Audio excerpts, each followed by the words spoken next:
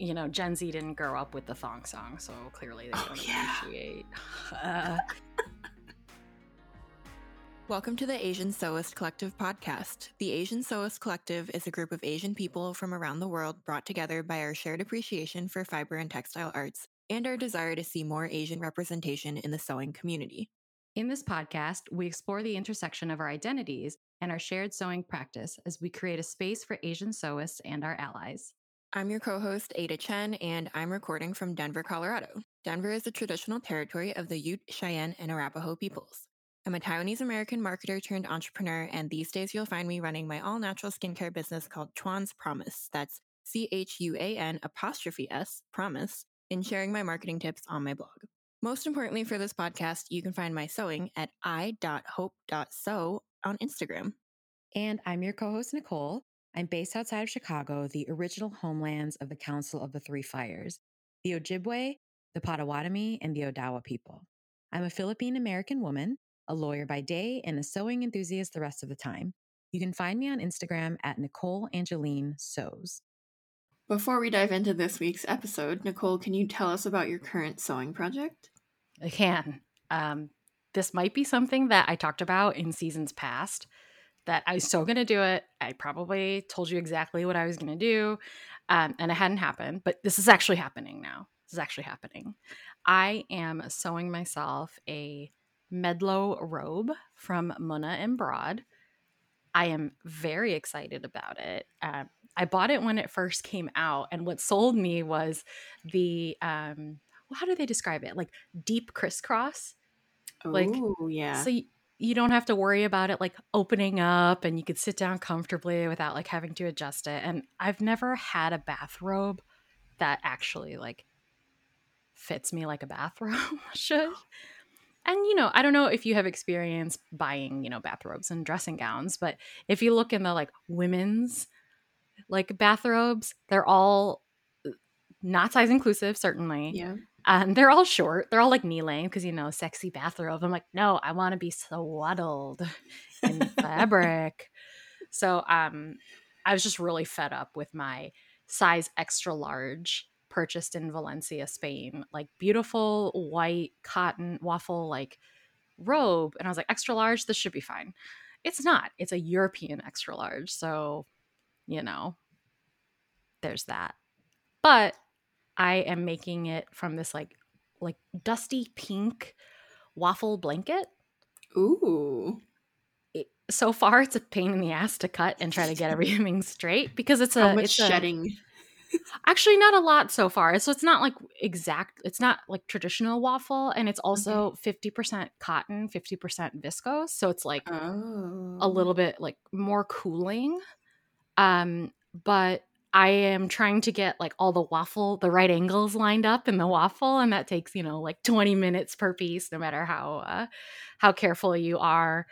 But I previewed the instructions as you're supposed to do, but I don't. I just kind of skip around. But I did actually read through it to figure out, okay, should I finish all the edges now? Is it going to fray? So far, it's fine. It looks pretty simple, and I'm so excited because I'm definitely going to live in it. It is a color and texture that I think I could get away with wearing at work meetings without people knowing I'm wearing a bathrobe. Know what I'm saying? Yeah. Could just be like a pink cardigan that I have on the back of my chair all the time, but it's a bathrobe. So I'm hoping to finish that in the next couple of days. It's not a pattern test. It's not a sew and tell. It's like finally something for me. So I'm pretty excited about it. What are you working on? Marika was making fun of me before we started this episode because I put it in the chat. We have a group team Slack for everyone in the podcast who work mostly for working on it, but also for sewing chat. And I put it out there. I was like, has anyone made this pattern before? Because I need a dress for this wedding I'm going to on Saturday. By the time this episode is out, the wedding will have happened. But of course, I am panic sewing at the last minute because I did not realize that this wedding was a formal fall wedding.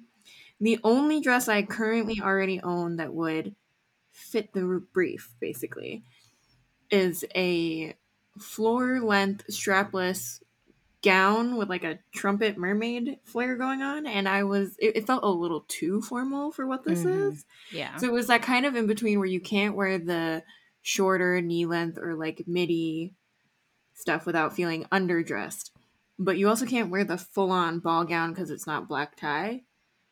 So I am making the Daphne maxi dress by Sewing by Masson. Speaking of European sizing, the are not the most inclusive, I will say. 33-inch chest to 54-inch, 35-inch hip to 56-inch. So Mm. please, if you're listening to this Sewing by Masson, we would love more sizes. Um, but there are cup sizes for this, and I'm in the smallest cup size. It's modeled after that kind of Edwardian Bridgerton look, hence the name. Mm. But I decided instead of doing puff sleeves, because I'm doing it in black silk crepe de chine that I bought. Ooh, Yeah. fancy, I, fancy. I bought it at the new craft house outside of London, or I think they're technically in London, but like further out when I Mm. was in the UK last year. About 5 meters. I just looked it up. I was like, what did I think I was making with this? And the answer is, I thought I was making black shirts, but really is I sat on the fabric for a year and now I'm making a dress, which I've swapped, like I said, the puff sleeves for kind of thicker spaghetti straps. So it's almost got like if you remember the early 2000s when the baby doll look was kind of in, Yeah. yeah. It's got that kind of going because it's got the bodice that it sits very high waisted. Like it's above my natural waist. And then it's just two rectangles for the skirt, which was fantastic. Mm-hmm. And the only thing I have left, because I've been panic sewing for 2 nights in a row, is hand finishing the lining to just get it to sit nicely. And I do have a question for you, Nicole. Okay. So there are no cups in this pattern, and it is actually an elastic back, so there is a Mm-hmm. bit of give. But I actually took the ease down and shrank the pattern piece by about 1.5 inches so that it would fit a little tighter and be a little more formal. I do think the piece as is works really well in the linen versions that are posted on, like as a sample. There are no cups. It's just silk crepe de chine interfacing and another like silk on the inside as a lining. Bra, cups, sticky pads. What's the move here? I mean, are you supported enough without a bra? I Like in terms am of the weight. So if you don't want your nips showing, I would just do like, what do you chicken call them? cutlets. I suppose chicken cutlets. Yeah, like just I don't know, I've never done like the nipple covers. I feel like for me that would be uncomfortable and like you could see the outline, but Yeah. I did buy some of those like chicken cutlets, yeah, that are supposed to like stick to your skin. Yep. But yeah, I think for me, I would be the most concerned about under boob support. And if you feel like the way that you manipulated the pattern worked for you in terms of getting that support, yeah, I just do that. I wouldn't. I was trying to pull up the dress. I don't know if you've seen those chicken cutlets, but with like lift, where you can Yeah. like The stick and squeeze. yeah, like the listeners. I just grabbed my chest and like demonstrated it to Ada. Like, but I think that the way that that would work, it like would show at the top. But yeah, I would. For me, it's always about comfort, and so if you're good with the amount of support that the dress itself works, I would just say, just if you don't want people to like your nipples to be coming through the fabric, which some people are cool with. I Some people mean, are cool with that. it's This not is really my jam, I'm but a yeah. +1 to this event. I would not like to Yeah, yeah. I'm have uh, them out. to- totally fine. I mean, this whole thing, yeah. I mean, like, just it's personal preference that I know is like societal pressure ingrained into me because what am I trying to do? Pretend like I don't have nipples?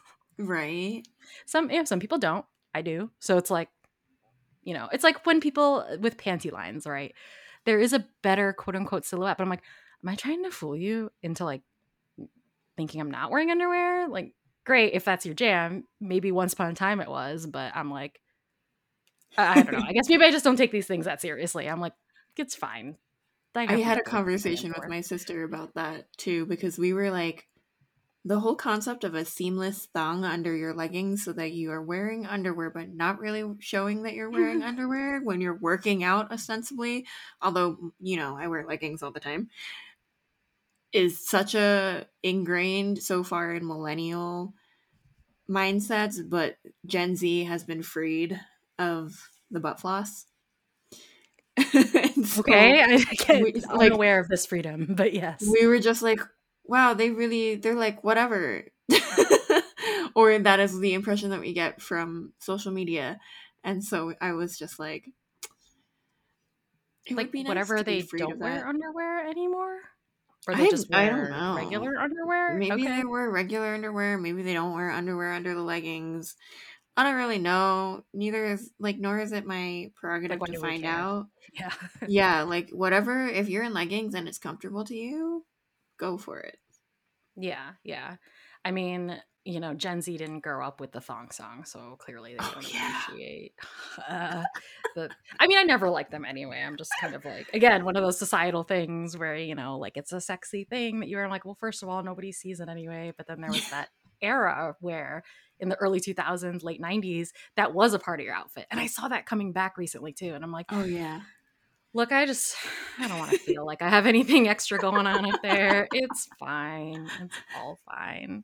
What are we talking about? We were talking about what to do about breasts in the Daphne maxi dress pattern, which is fairly low cut and does not have built-in support. And now that I'm thinking about it, I'm like, how do you wear a bra under that? Maybe I looked over if there's an option to add cups or not, but listeners beware. If you decide to make that dress, you might be asking yourself this question as well. All right, welcome back, everyone. This episode was produced by Mariko Abe, researched by Cindy Chan, and edited by me. Again, good luck, everybody, for listening. Welcome back to our series on quilting through the ages. You're tuning in to part 2 today, and in part 1, we covered the basics of quilting before we jumped headfirst into how it manifested in different cultures around the world. We spent a good chunk of the episode focusing on quilting in Asian cultures specifically. And you probably noticed in our previous episodes that everyone has their unique reasons to quilt. For some, quilting is a way of maintaining a tangible connection to past family, especially when quilts are made of old garments. For others, it is a means to extend the life of garments and other textiles. They can add fabric scraps to areas that are wearing thin and then pass these textile items down to the next generation. Quilting also connects groups of people together. It can give many people an escape from the tedium of their daily lives by allowing them to gather with others and quilt socially. Others choose to use their quilting practice to make an impactful statement that others will hear and see. Today, we'll look at some popular or noteworthy quilts throughout history. Many of you tuning in have already probably heard of the famous AIDS memorial quilt, but that's not the only quilt that's worthy of a mention. Hopefully, you'll learn something new from us in this episode.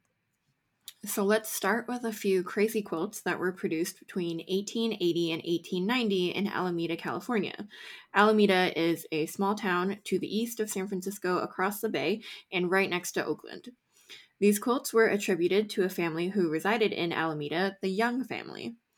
We covered crazy quilts briefly in last week's episode, but for those of you who might have missed it, a crazy quilt is made by sewing together irregular pieces of fabric with no discernible pattern. The crafter gradually adds to their crazy quilt as they get their hands on more scraps.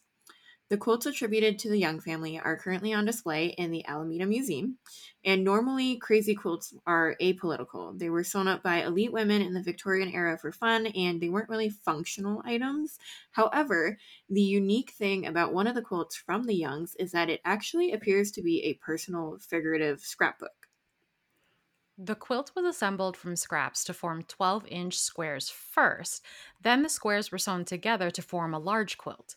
But the more interesting aspect of the quilt is the motifs embroidered into it to secure the pieces of fabric together. Some of these motifs include the Eiffel Tower, an obvious symbol of France, various different fresh fruit suggesting youth and vibrance, a penny farthing, a fan, and a young girl looking into a mirror, which you could associate with young women of that era. There are two 12-inch squares near the center of the quilt that feature two pieces of ribbon. What makes them remarkable is that they're placed in a manner that the ribbon hasn't been cut at all and features the colors red, white, and blue, i.e., the colors of the flag for both France and the United States. Then, if we look more closely into these ribbon pieces, there's more info to unearth. One ribbon has the words, quote, Cleveland and Hendricks, end quote, stamped on it. This refers to the 1884 presidential campaign for Grover Cleveland and Thomas Hendricks, who were successfully elected as president and vice president, respectively.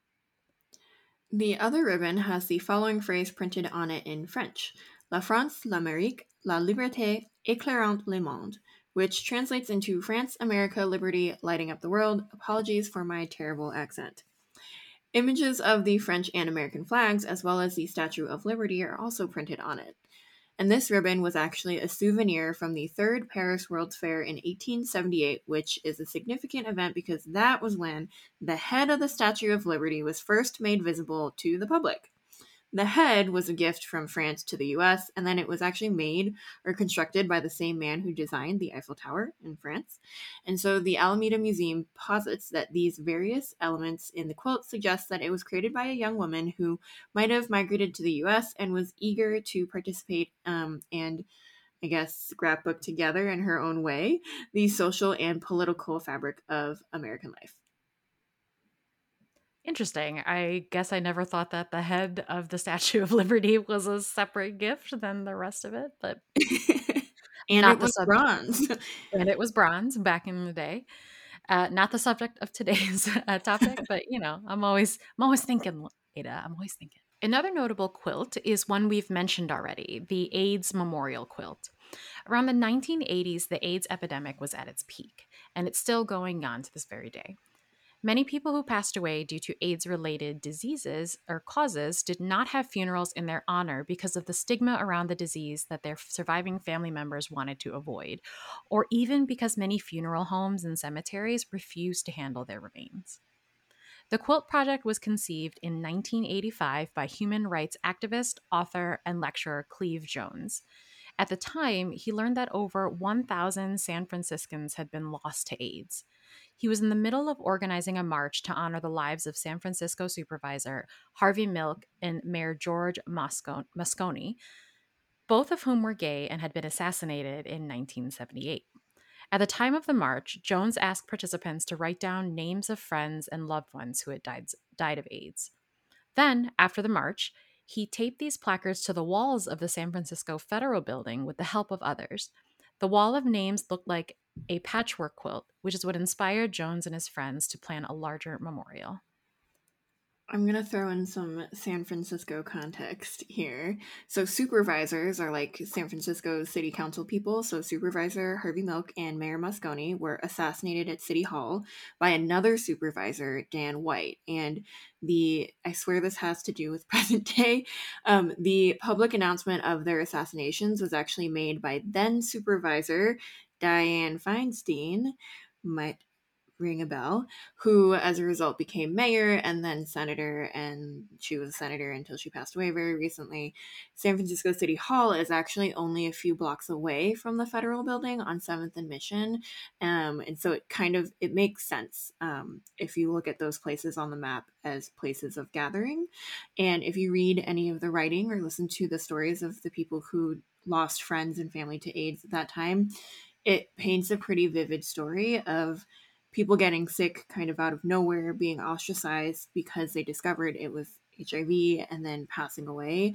And so if you haven't kind of delved into that, it's a really interesting piece of history, recent history, that I think still has impacts today. And so, yeah, I encourage you to read up on it and learn more about those stories. They're very touching, and it's very interesting as somebody who used to live there to kind of, it reframes like your view of the city as more than just a tech hub.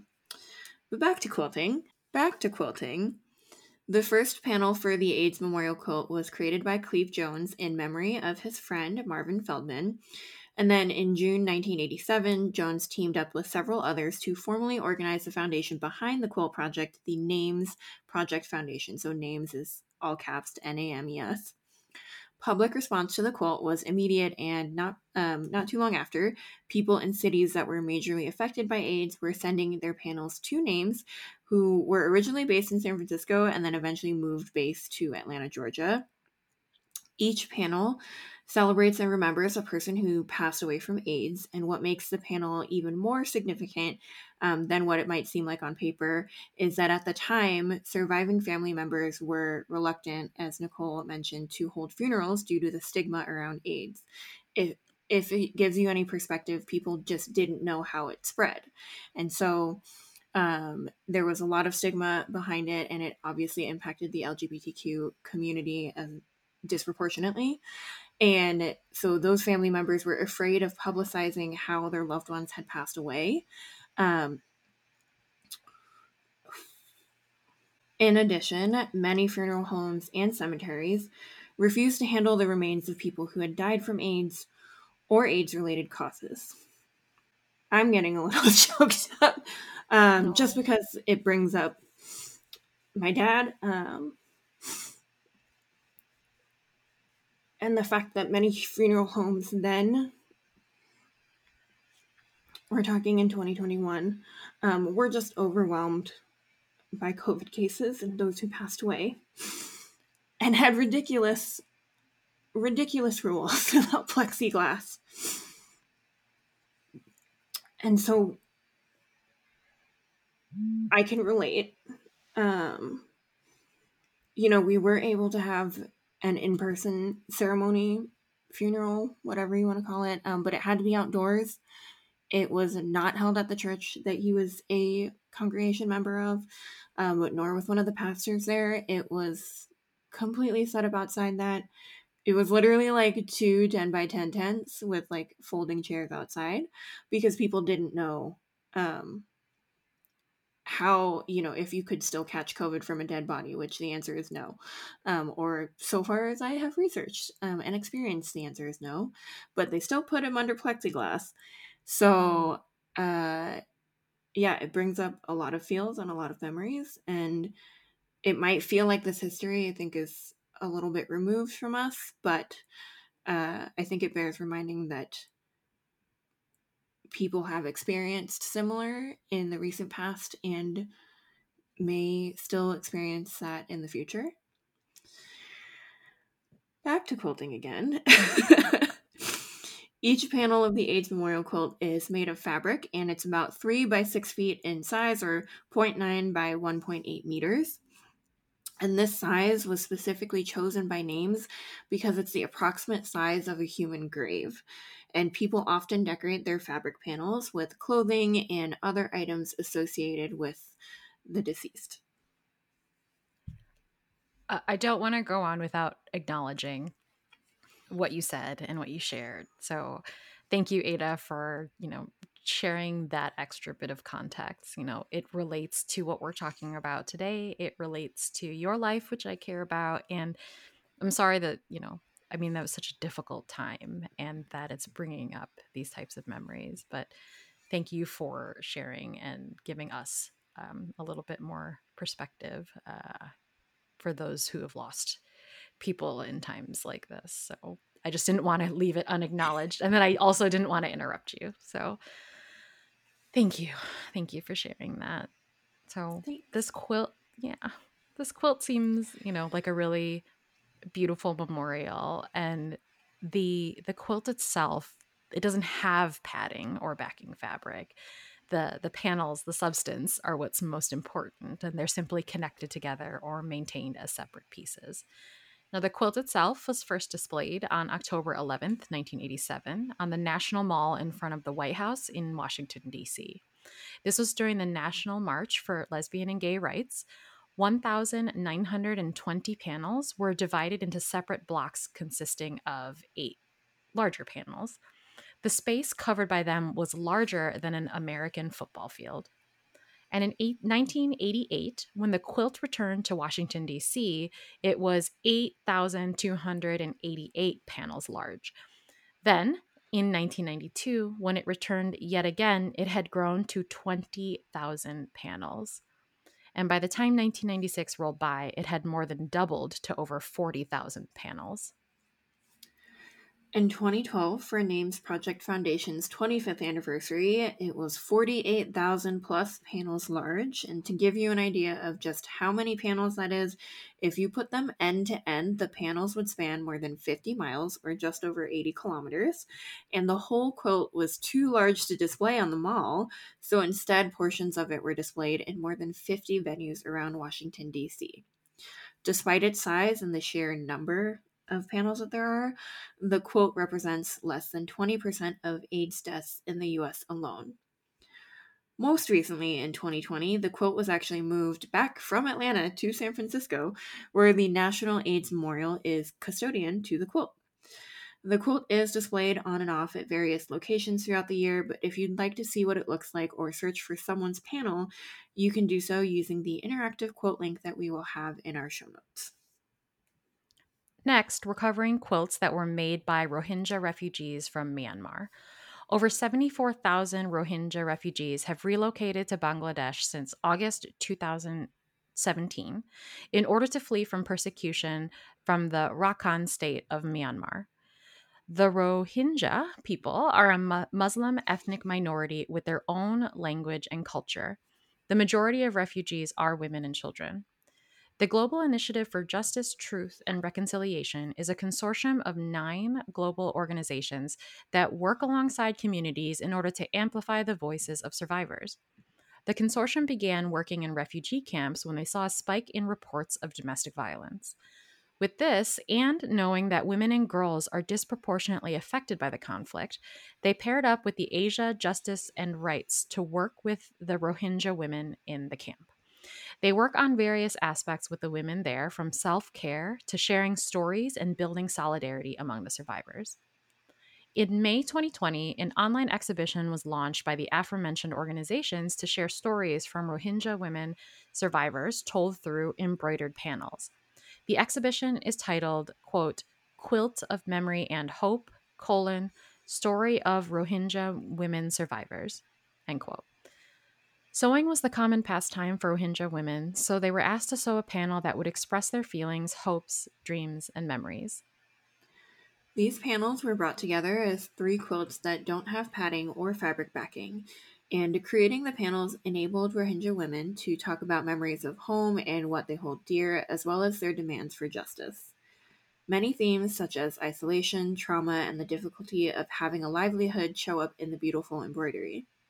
The quilts are an example of how art can unite, heal, and provide opportunities to learn from each other, and many of the makers continue to live every day hoping for a better future for themselves, their children, and their community.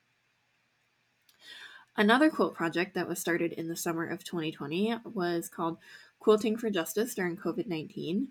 Women in the camps have jumped headfirst into making and sewing stories about how their lives have been impacted by the pandemic and how they feel about it. There is a core group of about 80 women participating, which has regularly grown past 100, which shows that there's no shortage of women who are eager to tell their stories through quilts.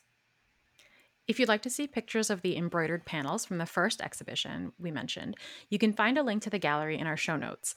Each panel is accompanied by the name of the woman who made it and a short paragraph of their thoughts.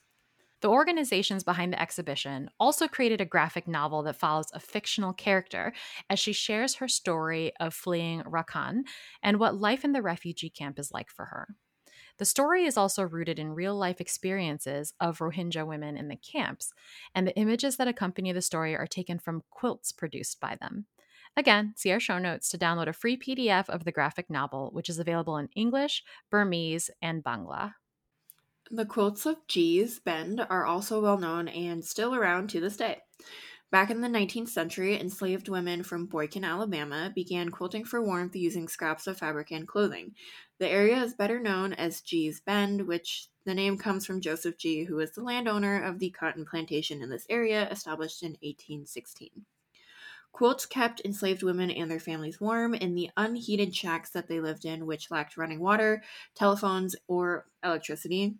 And despite their limited resources, which was compounded by the fact that where they lived was relatively isolated, their quilts had a distinctive style. The quilts these women created may have been influenced by patterned Native American and indigenous or African textiles, and they were geometrically simple with a minimalist quality, but many sources that we found online describe these quilts as, quote, lively and having a, quote, improvised style. Patterns and piecing styles were passed down generations, usually from mother to daughter. These persisted through slavery, the antebellum South, and the Jim Crow era. In the 1960s, during the Civil Rights Movement, the women in the community of Gee's Bend started selling their quilts. This was done so that they could generate income for their families and gain economic independence. Around the same time, a workers' cooperative called the Freedom Quilting Bee was established in Rehoboth, Alabama, which was near Gee's Bend. They also started selling quilts for income. Many of the Freedom Quilting Bee members were from Gee's Bend. Over time, the quilters of Gee's Bend gained recognition for their freeform and seemingly improvisational designs in their unique quilts. Eventually, many ended up in museums all around the US, and even today, you might be able to catch an exhibition in person if you want to see a Gee's Bend quilt up close. These quilts gained so much traction that in 2016, the US Postal Service issued 10 commemorative stamps that featured images of those quilts, and their quilts are still being sold to this day. Every quilt, as you can imagine, is unique and individually produced. So make sure to check out the show notes to visit the resources links that we will have in there to take a look at some of these quilts yourself if you can't make it to a museum or your post office has run out of those quilt stamps. I don't know why, it just put a big smile on my face that the post office was like, let's issue commemorative stamps. Like, I The love that things for that some they reason. issue commemorative stamps for are so. Who makes those decisions? I want to You know know. what? I want to make those decisions. How do I get that job? You too They'd can put Buzz Lightyear on a stamp and then a flower next to it. they'd all be Bichon Freezes. Okay, sorry. Off topic again. It's just so such like a rich topic. Have you gotten your hands on our Asian Sewist Collective labels? They make the perfect gift during this holiday season for your sewing friends and fam, and of course for you. Our original collection features sayings from previous podcast episodes, like "This was a panic sew," and our newest collection is made for the sustainably minded sewists. If you're not a bedsheet snob, this collection is for you. To purchase, please go to ko-fi.com/Asian Sewist Collective. Your purchase goes toward helping this all-volunteer podcast keep going by helping with things like editing, transcripts, and publishing. Your support is greatly appreciated. Let's move to covering quilts and the Underground Railroad. Please note that this is almost certainly a myth, but legend dictates that safe houses along the Underground Railroad in the United States would often be indicated by a quilt hanging from a clothesline or a windowsill. During the 1800s, enslaved people who sought freedom and ran away from their owners would follow secret routes known as the Underground Railroad. The Underground Railroad would either lead them north towards free states and Canada or south to Mexico. The railroad had, quote, conductors who would help the folks running away and were made up of free Black people, white people, Native Americans, and formerly enslaved people. The conductors did all sorts of things to help out. They passed messages, provided clothing and food and medicine to those passing by, and even taught some enslaved people on the run how to read or write. You may have heard of Harriet Tubman, the most famous conductor on the Underground Railroad. She herself was a former enslaved person who risked her freedom and returned to the South repeatedly to lead others to safety and freedom. Put her on the money. Yes. Seriously, put her on the money. What did the old white dudes have to say for what they did? Anyways, back to the legend itself. It was said that each quilt would have particular shapes and motifs sewn into it, which formed a code, and enslaved people who were on the run would be able to read the code in the quilt and then understand what immediate dangers faced them nearby or where to head next. Some examples of the motifs include a bow tie, which meant that you needed to disguise yourself by dressing like you were from a higher social status, a bear paw, which meant that you could find food and water if you followed animal trails through the mountains, and a log cabin, which meant you could seek shelter now since people in your vicinity were safe to interact with. At this point, you're probably wondering, why the heck are we talking about these quilts when they probably never existed? And we do have a good reason why, because we're just providing you with some context to start. Prior to 1999, These quilt codes were unheard of, even by the Black quilting community. Then, in 1999, two individuals named Jacqueline Tobin and Raymond G. Dobard published a book titled Hidden in Plain View, A Secret Story of Quilts in the Underground Railroad. This book was a hit and was extensively covered by different major news outlets. In fact, the book was so popular, the codes it mentioned ended up being incorporated into school curricula. However, there are no actual sources available to back up what was written in the book. Historians point out that many of the quilt patterns used as codes likely did not exist during the height of the Underground Railroad, which was during 1850 to 1860.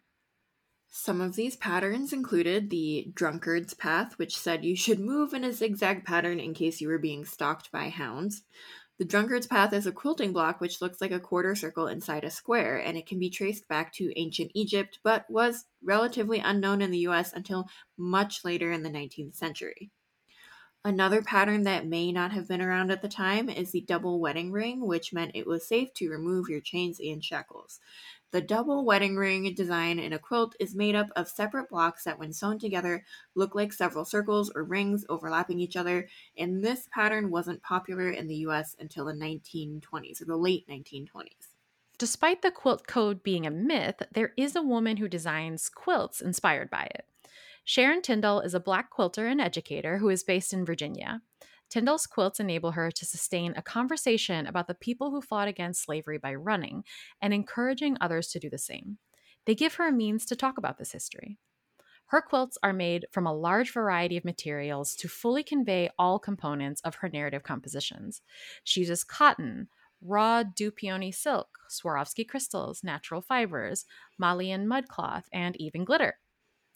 One notable quilt is called the Johnson House, named after the actual Johnson House, which was a station on the Underground Railroad.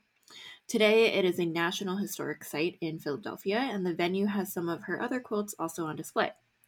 The Johnson House quilt depicts the Johnson House at night under a crescent moon, and it sits on a grassy field with a dirt path leading to it.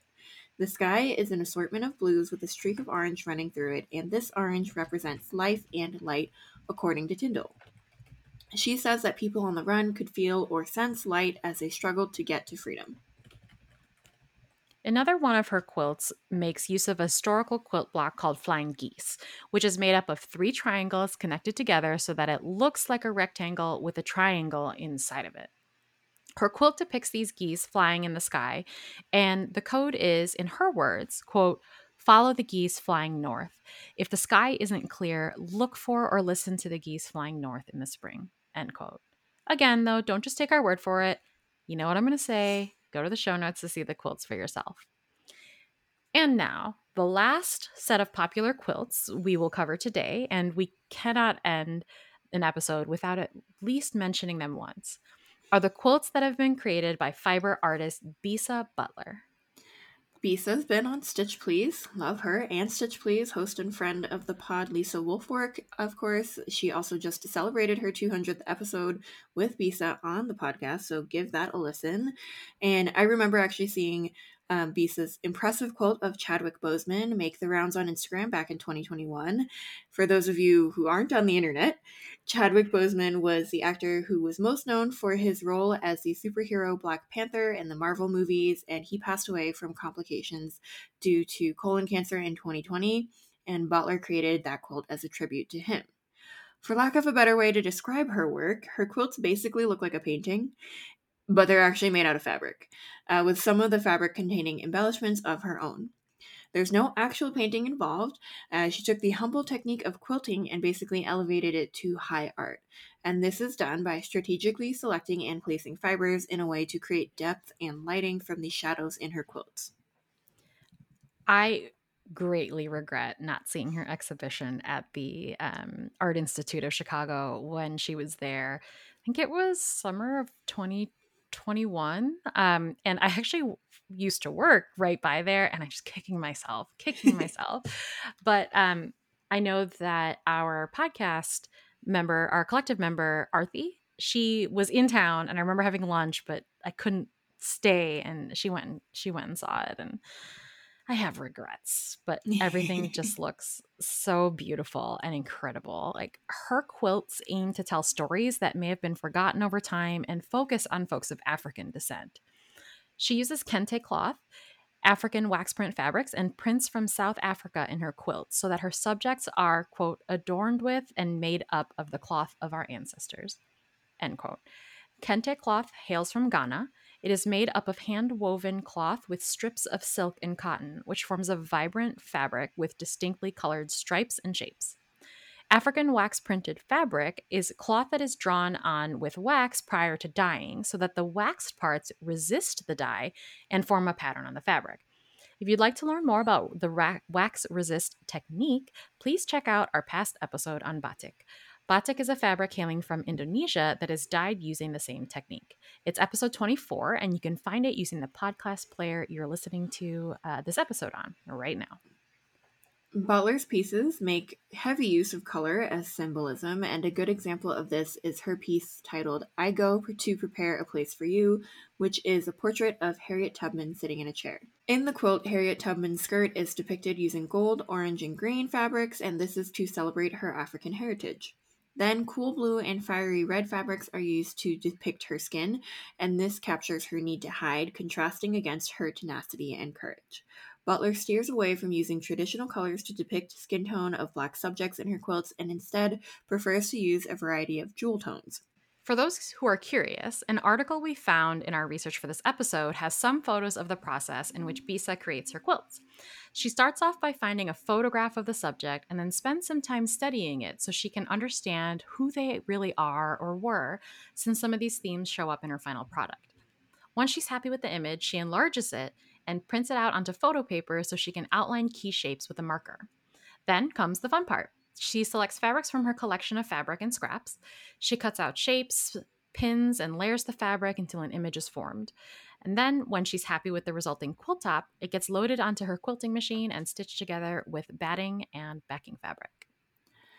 Bisa's work is actively on display at different museums, but if you want to see these beautiful creations for yourself, the links are again in our show notes, where we have lots of photos of her many quilts.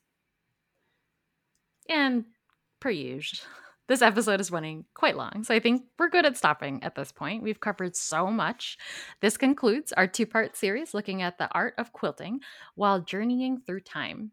And I've said this many times over the course of this podcast run, but these two episodes have been so chock full of information, like new information for me to learn and absorb, and I loved every single minute of it.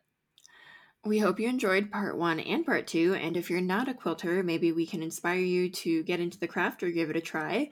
As you can see, you don't have to just make a bed covering for warmth or a baby quilt as a gift, in my case, if that's not your thing. You can make wall hangings, bags, floor covers, and more, or just a decorative piece, if we're being honest. If there's anything our deep dive into notable quilts today has shown, it's that there isn't a set purpose behind a quilt, you do you. Thank you so much for joining us on this week's episode of the Asian Sewist Collective podcast. If you like our show, please consider supporting us on Ko-fi by becoming a one-time or monthly supporter, or by buying our stickers and sewing labels. That's right, we have merch. Buy the labels, they are hilarious. Your financial support helps us with overhead expenses and will allow us to give back to our all-volunteer team who work so hard to provide you with new content each week. The link to our Ko-fi page is ko-fi.com/Asian Sewist Collective, and you can find the link in our show notes, on our website, and on our Instagram account. Check us out on Instagram at Asian Sewist Collective, that's one word, Asian Sewist Collective, and you can also help us out by spreading the word and telling your friends. We would appreciate it if you could rate, review, and subscribe to this podcast on Apple Podcasts, Google Podcasts, Pocket Casts, or wherever you get your podcasts. All of the links and resources mentioned in today's episode will be in the show notes on our website. That's AsianSewistCollective.com. And we'd love to hear from you.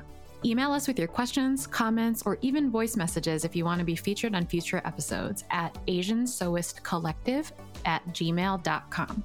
This episode was brought to you by your co-hosts Ada Chen and Nicole Angeline. Thank you so much to the other members of our collective who made this week's episode a reality. This is the Asian Sewist Collective podcast, and we'll see you next week.